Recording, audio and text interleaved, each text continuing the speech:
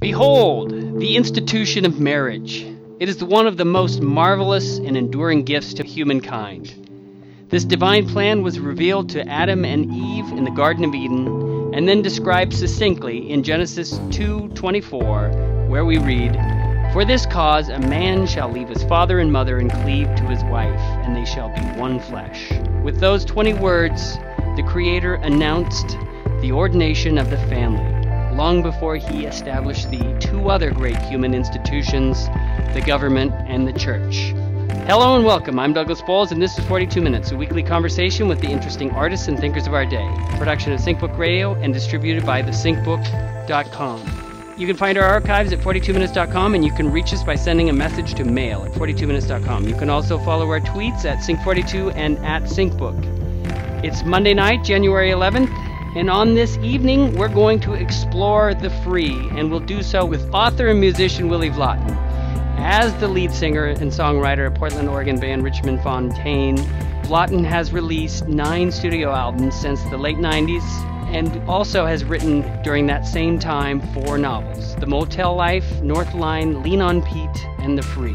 Regarding The Free, the New York Times relates that though Vlotten may be alt-country, as a novelist, he can be pure country. And Ursula Le Guin calls Mr. Vlotten one of the bravest novelists writing. Murderers, cheats, sadists, showy examples of the banality of evil are easy, but it takes real courage to write a novel about ordinary good people. He tells us who really lives now in our America, our city in ruins. I found Willie by way of the Treefort Storyfort Book Club and am interested to see what Storyfort 2017 has in store for us. It certainly is an honor to be hosting Mr. Vlotten this evening. How are you doing? And are you staying warm? I'm great, thank you.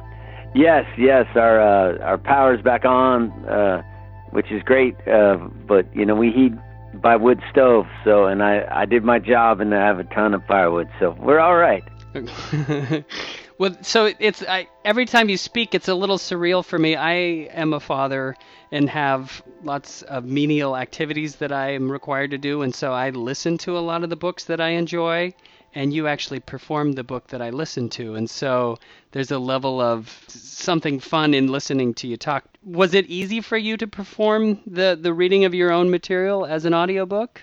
I'm a huge fan of audiobooks. I do a lot of road trips and travel a lot for my band, but as well for being a writer, and so I listen to a ton of audiobooks. So I always wanted to do my own, and I've done like small CDs of short stories and things, but I'd never done a novel, and it was really much more difficult than I thought. Reading for 6 to 8 hours a day and trying not to make mistakes and trying not to rewrite sentences you wrote while you're reading, which editing on the fly. One of my faults. Yeah. I know I can't help it. I just can never stop editing, and but in general it was fun. I just did. They're putting audiobook out for Lean on Pete because they're making a movie of it, and I just did that 3 weeks ago or a month ago or something, and it was a blast. I mean, I like doing it. I'm not that good at it, but I'm learning. Now, do you think you could read someone else's work, and then do you think you would read it in a different, because it seemed like you had a really unique voice that meshed really well with the writing, and that just kind of made sense to me because it's your voice, your writerly voice as well as your actual human voice. Yeah, maybe the rhythm that I speak is the rhythm that I write. That could be a possibility, and I know how I want it to sound. If someone hires me to read their book, I'd be delighted. I like it. My hero in the audiobook realm is Will Patton. Okay. Will Patton's an actor, but he did a lot of Dennis Johnson, James Lee Burke. He did a Woody Guthrie book. He's done a bunch of stuff. He's one of the best he's one of the best readers ever, I think. And that really, it matters when you're listening to, like, if someone is too dramatic or just not quite, I don't know, it can really I tend to just turn it off. Yeah, it can definitely ruin a book. I mean, a good reader can actually enhance the book. can make a mediocre book almost even better. But at the same time, you could take one of your favorite books and have a bad reader, and it destroys it for you. And nowadays, there's so many like cheaper renditions done, cheaper audiobooks done, and the production's cheaper. The readers are fine, but they don't fit the book maybe. Yeah. I listened to William Kennedy's Ironweed, which is one of my favorite novels, and a novel I go back to time and time again. And Jason Robards, the famous actor, reads it back, I think, in 1981 or 82, and it's genius, the way he does it. So yeah, I'm a fan, but you're right. A bad reader can definitely throw a wrench in the middle of a good book. Well, so then I'm curious. We're doing audio right now. We're talking about audio. For some reason, when I was listening to your book, I was thinking about painting and how. Were you part of an MFA program? No, I was not. Wow, that's amazing. No, I wrote just because I love novels, and I guess I was about 19 when I wrote my first one, 1920 somewhere, just purely for fun, escapism. It's a lot quieter than being in a band, and I just did it as escapism for 15 years maybe. I wrote, 5, 6 novels, stacks of stories, and just for myself really. But no, I didn't go to an MFA program. Wow. Well, because I think in some ways good writing is kind of like painting, and you don't necessarily need a lot of paint to convey a lot of action or information or even emotion, with like a gestural drawing. You can really, but so it just is so fascinating, this interesting mix of characters, and how, and maybe that's it with good writing, that just these characters that I got to meet in the Free were just so fully developed. Well, thank you. I do write simply, but I whether that's just because I'm no William Kennedy, or Flannery O'Connor, or Tom Waits. Those three can play with language. I don't think I've ever been able to do that. But I've always wanted to write stories. When I first started, I always wanted to write stories for working class guys, like friends of mine. When they got off of work, how could you get them to read a novel? And The Motel Life was the most dramatic that way, where I wrote it specifically for my drinking buddies. I wanted to see if I could get my friends to read a book that wasn't that was intense and full of blood and had ideas behind it, but also wouldn't make you turn on the TV, wouldn't bore you too much, would make you turn the page and keep you awake even when you're tired. So I think that was always in the back of my mind, and still is when I write a novel. And did you feel like that was successful? Did you get them to? Shit, man! To get guys to read is a task that, like, regular working class guys to get to read. It's a mystery. It's a tough one. They did, and I live in this town called Scappoose, Oregon, and they did a citywide read. Scappoose has like 5,000 people. A citywide read to get men involved in reading literature, just trying to get men to read a novel. Sure. And they did The Maltese Falcon, which I thought was I thought, man, they know what they're doing.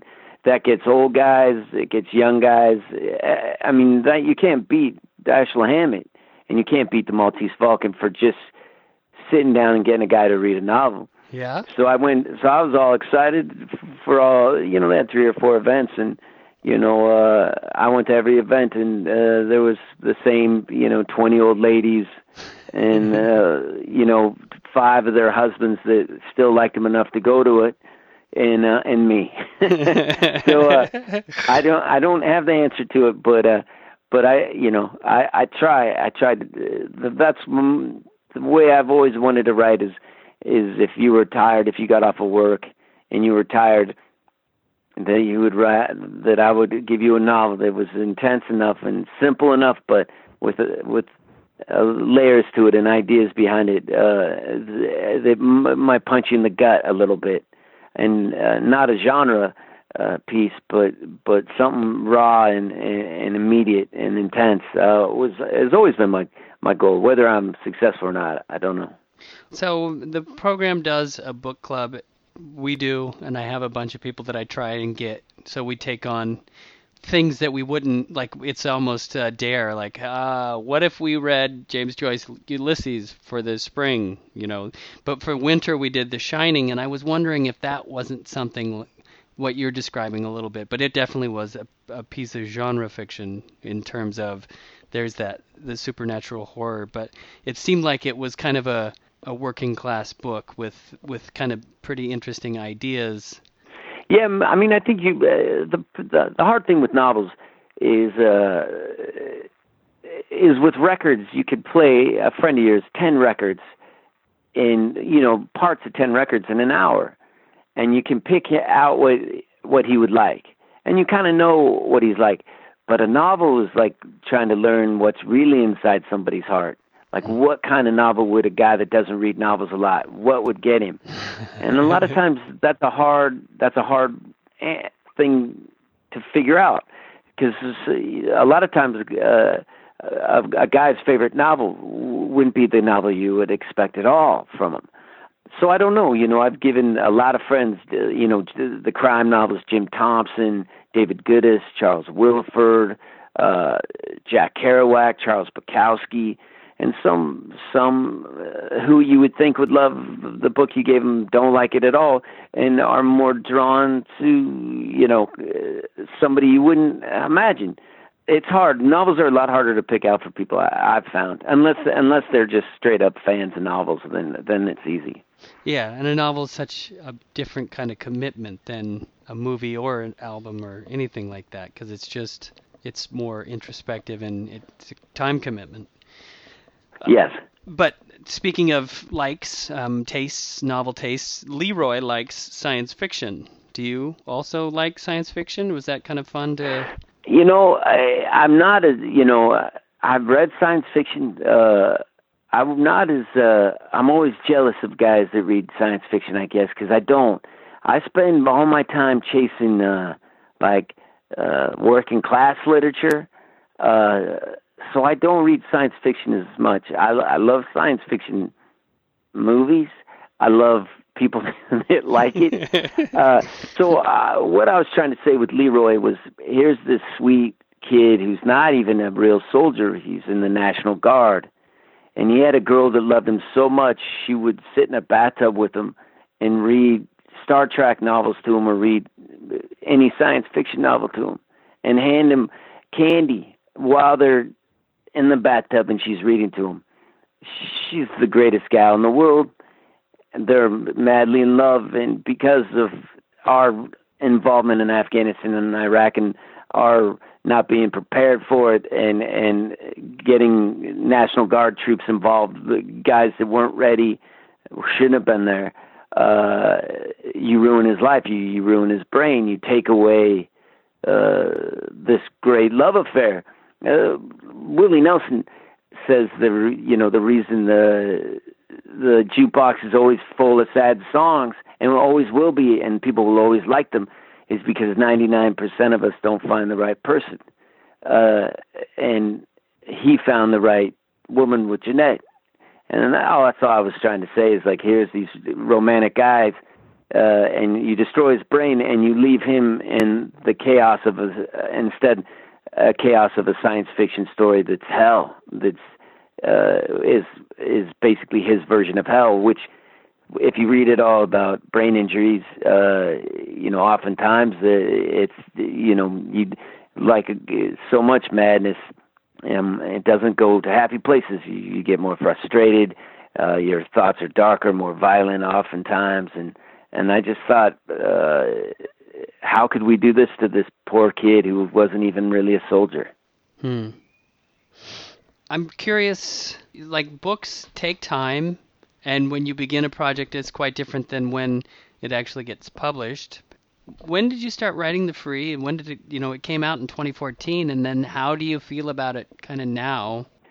You're right. I mean, things have changed. I think I probably started working on it in 2009, 2010. It takes me a long time to finish a book. I can write them really fast, like in 6 months, and then I spend years tinkering on it, trying to get it to work right. Things have changed. They legalized marijuana in Oregon, and in Washington, and so that aspect of it has changed. But even though there still are grow operations everywhere, Obamacare made it a little easier to get health insurance.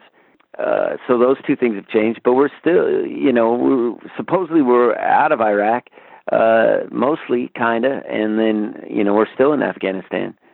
So I don't think I was writing more about the surge and about Oregon National Guard troops getting sent over, when they're in their 40s, sometimes, and ill prepared. So I don't think much has changed since I wrote the book. Outwardly maybe like here and there, but in general it seems pretty true today. Yeah, and at least in my opinion. But there's something interesting with the actual science fiction story that's kind of taking place in Leroy's mind, in terms of, that it's like a Philip K. Dick alternate reality thing where he's in this bad dream situation, and there's actually a secret society known as the Free that is hunting down people that have a specific mark. I'm just... I got it. Well, what I was trying to say with that is the idea, which is going on right now, of who's a real American. Like, if you've grown up in any kind of like very religious or very right wing environment, there are conversations of like, who is a real American? Is a homosexual a real American? Is somebody from that's not white a real American? Is someone with a different religion than you a real American, or different ideas, or with purple hair, or so many different things that are the conservatives might find, unappealing or un-American. It's a conversation I grew up around, and so I thought it was interesting when people say, because people throw around rhetoric like that, and I think there's a big price to pay for that. And obviously within the science fiction part it's exaggerated, but it was, in a way, it was just like a freeing way for me to talk about the more hawkish side of that type of American, the type of American that gets really the kind of the way we're swaying right now. Yeah. With Trump. It feels like that to me. Right. Yeah. Well, I saw somebody redo like one of Trump's rallies with Pink Floyd's "Get 'Em Up Against the Wall," and it somehow was resonating oddly and kind of in a scary sort of way. But that's the same kind of thing where, the real Americans are going and finding it's a witch hunt for the other would be a good way of saying it, I guess. But so in terms of all these different characters, and they all are just leading their little lives and sometimes intersecting, which ones, like, do you have favorites when you have a whole cast like that? I mean, I wrote them all. I wrote The Free as a letter, really, to the patron saint of nurses. I dedicated the book to the patron saint of nurses, in hopes that he would remember people like Freddie and Pauline and Leroy, to remember the soldier with a ruined mind, and remember the nurse that's wounded in her own life, like a damaged soul. Remember to look after her, and remember the working class guy who's drowning in debt, trying to pay for his daughter's hospital bills. You take an honest man like Freddie who works 2 jobs, and you get him to the point where he breaks the law, where he does something illegal, which is totally something he would not do normally. So it's a novel about nursing. It's a novel about healthcare in America, for me. And it was my personal State of the Union address, maybe. Yeah. Well, Pauline and Freddie are the ones that they were the ones that really did it for me.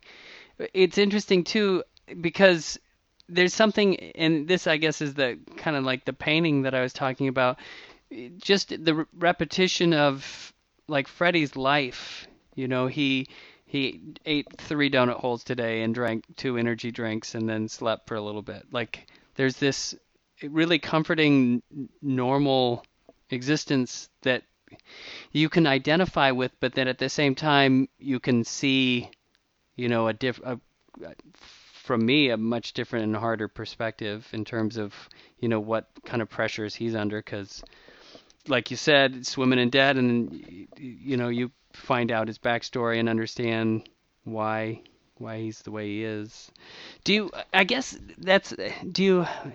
So all novelists are creating their things, but at the same time, do you steal from life and use people as images to? Well, yeah. I mean, I can't help but be influenced by the things around me. I mean, one of the ideas with Freddie is, and Pauline and Leroy, literally Leroy, not his dream sequences, is that they're not free. I mean, they are all chained to their lives. Pauline has to take care of her dad. Freddie's got 2 jobs and he's trying to keep his house.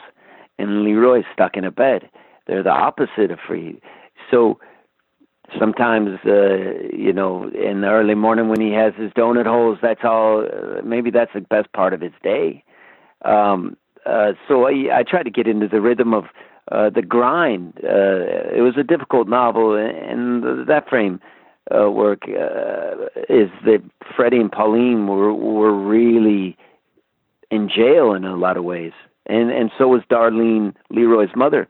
They're stuck and trapped in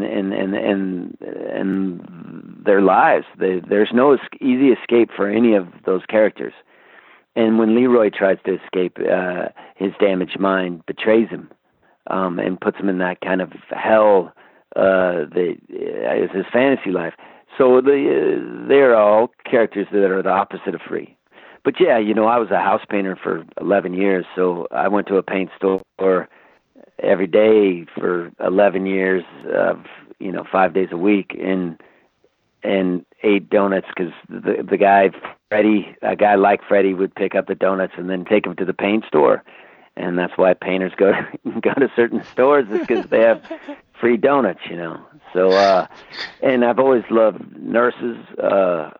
As I've gotten older, one of the things I wanted to do before I die was write a story about a nurse, because I love nurses and I respect them so much, and they've been so nice to me and my family, that I wanted to write what I thought was a good, real nurse.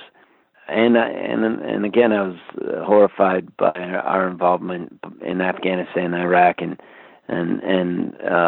heartsick for all the damaged men and women coming back. And I didn't know what else to do about it except put my little stamp on a protest, which was Leroy. Yeah, there's something regular about Pauline too with the charting. There's all these certain rhythms that happen that kind of make these kind of extreme lives, like you said, they're in a prison of sorts. Okay, somehow the rhythms normalize, what they're doing all the time. Yeah, I mean the rhythm of the day in and day out of a person's life. I mean, it is a grind. I mean, how does the guy that gets up and works at Les Schwab every day, busts his ass, changing tires every single day, and he has to run out to each customer, and then he gets his 15-minute break, and then he's got to bust his ass until he gets his lunch, and he's got to hope to God he's got a decent lunch because that's the only good thing he's got, and then he's changing tires until it's dark, and then he goes home. and then he does it the next day. And you want him to read when he gets home is what you want. Well, I've always thought, why can't that guy be the hero of a story? Why can't the guy from Les Schwab be a hero? Because to me, any guy that can go to a job every day like that's a hard job and a boring job in so many ways. But obviously an honorable job and a good job. But how a guy can do that day after day after day after day, like Darlene, working at Safeway day after day after day when she has a son that's rotting away in a group home, and she's kind of put her life on hold to take care of her son, but she still has to pay bills so she can have a roof over her head. Well, why can't she be the hero? That's that's the way I write. Is I want those people to be my heroes, because those are the people I like reading about, and those are the people that in many ways are heroes to me in the way I look at life. Well, so then in a moment where, is his name Leon, the grow station?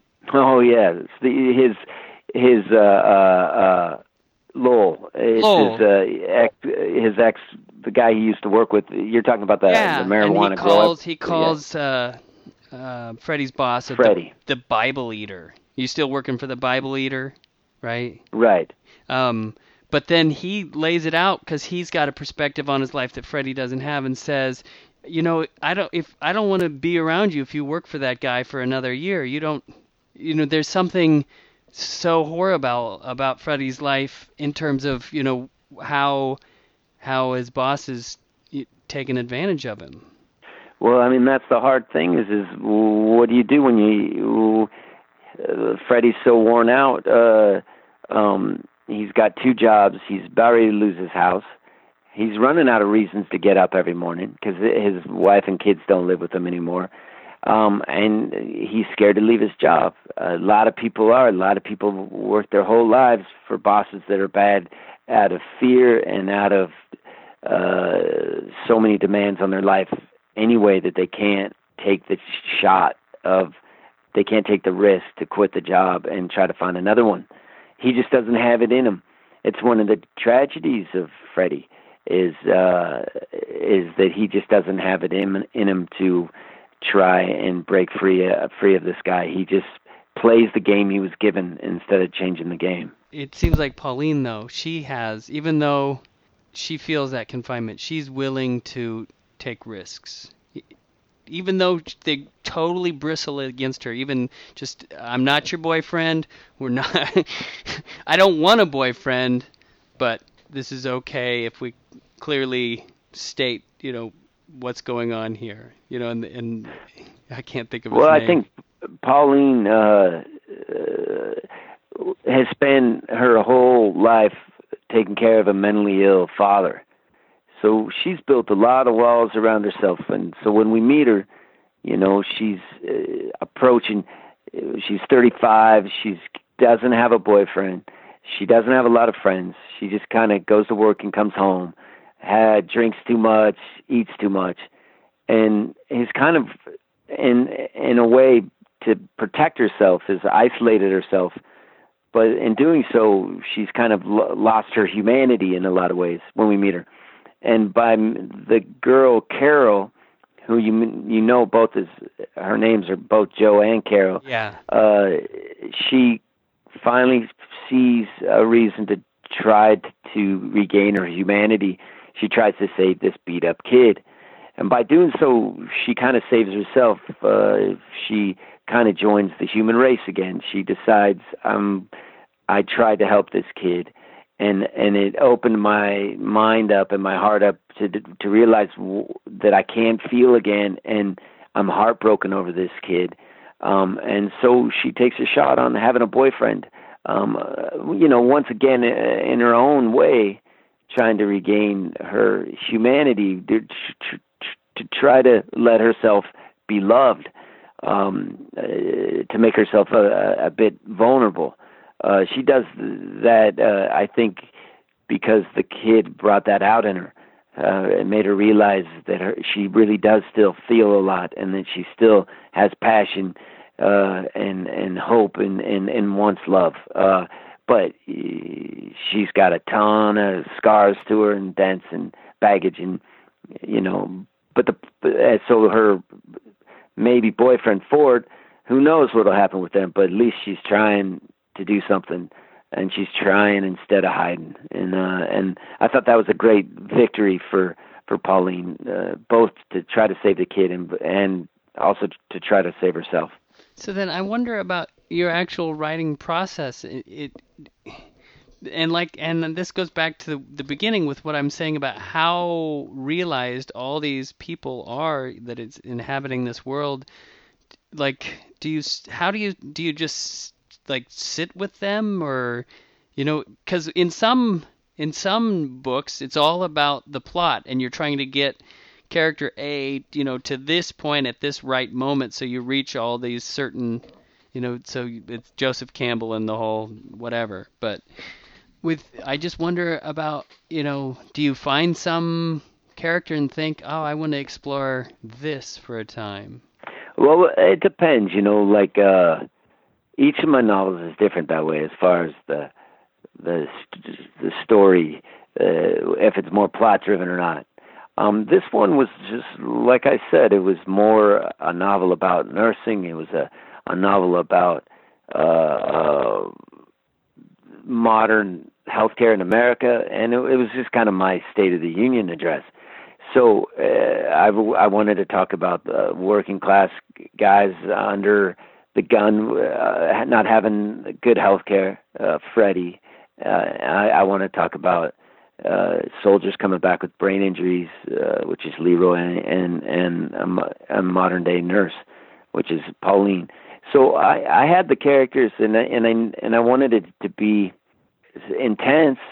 I didn't want a huge plot, although there is kind of in each storyline. There's an intense thread running through each one. But I was more interested in these bigger themes than just a plot twist. Well, so then novel. On the other side of the spectrum, when you write music, how is it? Is it similar? Is it different? Was that a different? Shit, no, man. I would be way more successful if I wrote more poppy, thinking more in terms of hooks and plots, kind of ideas. No, I write folk songs. I write folk songs, and my band changes them and makes them into all different kinds of songs. But I'm a story songwriter, a folk songwriter, generally, and once in a while I write pop songs here and there when I think my band's gonna kill me. I'll write catchier songs, but in general, I've always been a fan of story songwriting, and that's sort of what I do. So what are you working on these days? Well, I have a book coming out next year called "Don't Skip Out on Me," and it's a novel, and it comes with a soundtrack that I'm just in the process of doing right now, and what else am I doing? And then hopefully I'll start touring with this band called the DeLines, which is my other band. But we're just waiting. Our singer got hurt, and we're waiting for her to heal up, and hopefully she will, and we'll get to start touring again. And then maybe you're not at liberty to say, but are you on the hook for something at Treefort, or are you just in the book? The band I'm doing story for it. But the band with Jonathan Evison, okay. He and I are doing an event together, and he's one of my favorite. He's a good pal of mine, but he's also one of my favorite writers. He's a really sharp guy and really funny. But the DeLines, my band, was supposed to do something at Treefort, but like I said, our singer got hurt, so we've had to cancel all our gigs for the foreseeable future. But we're hoping by next year we'll get rolling again. Now, you're saying he's in the band with you? No, I'm doing an event at Storyfort, like a reading with Jonathan Evison, who's a writer from Squim up in Washington. And he said yes to come on my show too, which is interesting. Yeah, he's funny, man. He's a great guy. West of Here is an amazing novel. But I mean, he's got all his stuff is great. Well, the one that I happen to fall into is the one about, it's also a nursing book. Yeah, Fundamentals of Caregiving. Yeah. And so I just thought... Yeah, that's a great novel. Yeah, well, I'm reading them both at the same time, and it just feels like kind of it's the right thing to think about right now for me. To just slow down and care about people. Yeah. Well, I wonder about, so you said they're turning one of your books into a movie, or I think they made a movie of your first book, right? Yeah, they made a movie of my Motel Life? Novel, The Motel Life, and then they're just finishing one called Lean on Pete, which is my third novel. And I've been thinking about this a lot, how different a movie is from the book. I mean, so... Of course, yes. Because it's not that... It's just that it's such a different medium. You're in a book for so much longer than an hour and a half. Yeah, I mean, you have to hope that they get the guts of what you're trying to say, and then hopefully make it better, make it into a movie that's makes sense, kind of has the same soul as your novel, maybe, and maybe take it in a different direction, but do it well. I mean, like Ken Kesey, he protested One Flew Over the Cuckoo's Nest because it wasn't literal to his novel, but it's a brilliant movie, and so the way I've always looked at movies and novels is you either make the movie yourself, or you don't let anyone touch your movie or your book to make a movie, or you try to work with somebody who's you think's really smart and gonna try their best, and then you run the other way. And that's kind of what I've done. Is I with Lean on Pete, I met a director named Andrew Haig, who's a really cool guy, super smart guy, and I liked his movies a lot. And then I just have to trust that he's got a lot more to lose than me, and he busts his ass. So I'm hoping. I haven't seen it yet, but I hope it's good, and I would guess it would be good just because he's so smart. I just hope that my story holds up in that format. This show likes synchronicity, and so the idea that I'm reading books about caring right now is kind of, my sync, as it were. I'm wondering, what kind of role synchronicity plays in your life and your artistic practice. Is that, something, do you have any really great synchronicities? Not really, man. I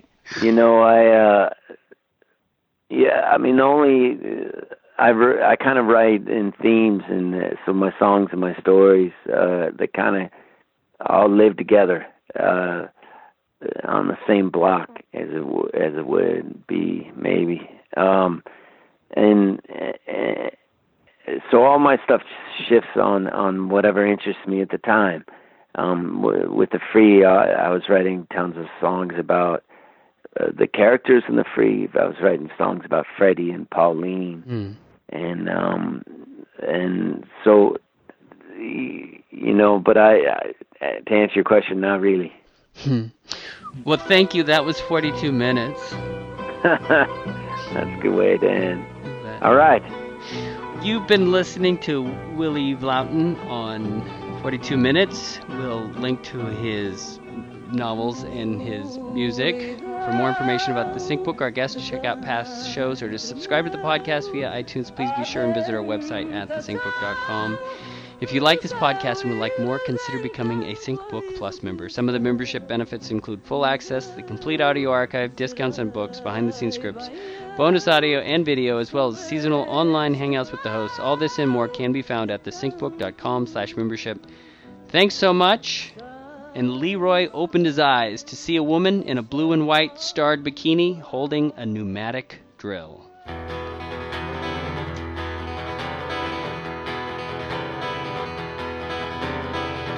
He was 43 years old, paying for his mother to be in a home. and his ex-wife and kids in a different state. He worked at a paint store.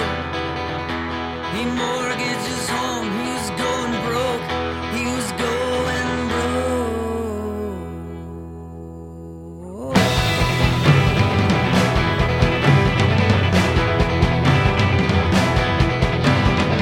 He started growing weed, 30 plants and more. The home got off his back, so his ex-wife, even though she was living with a cop. He'd get drunk and he wouldn't leave her alone. She started calling, begging for more money, so she could get out on her own. Yeah, we get out on her own.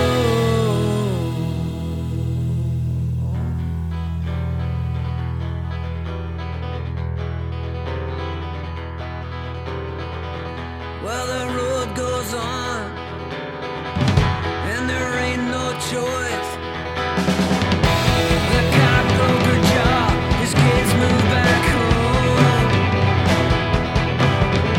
His mom's riding in a center, and the bills, they never leave him alone. Keeps a lock on his basement door, and he sweats it out alone. And in the evening, he hears a sigh.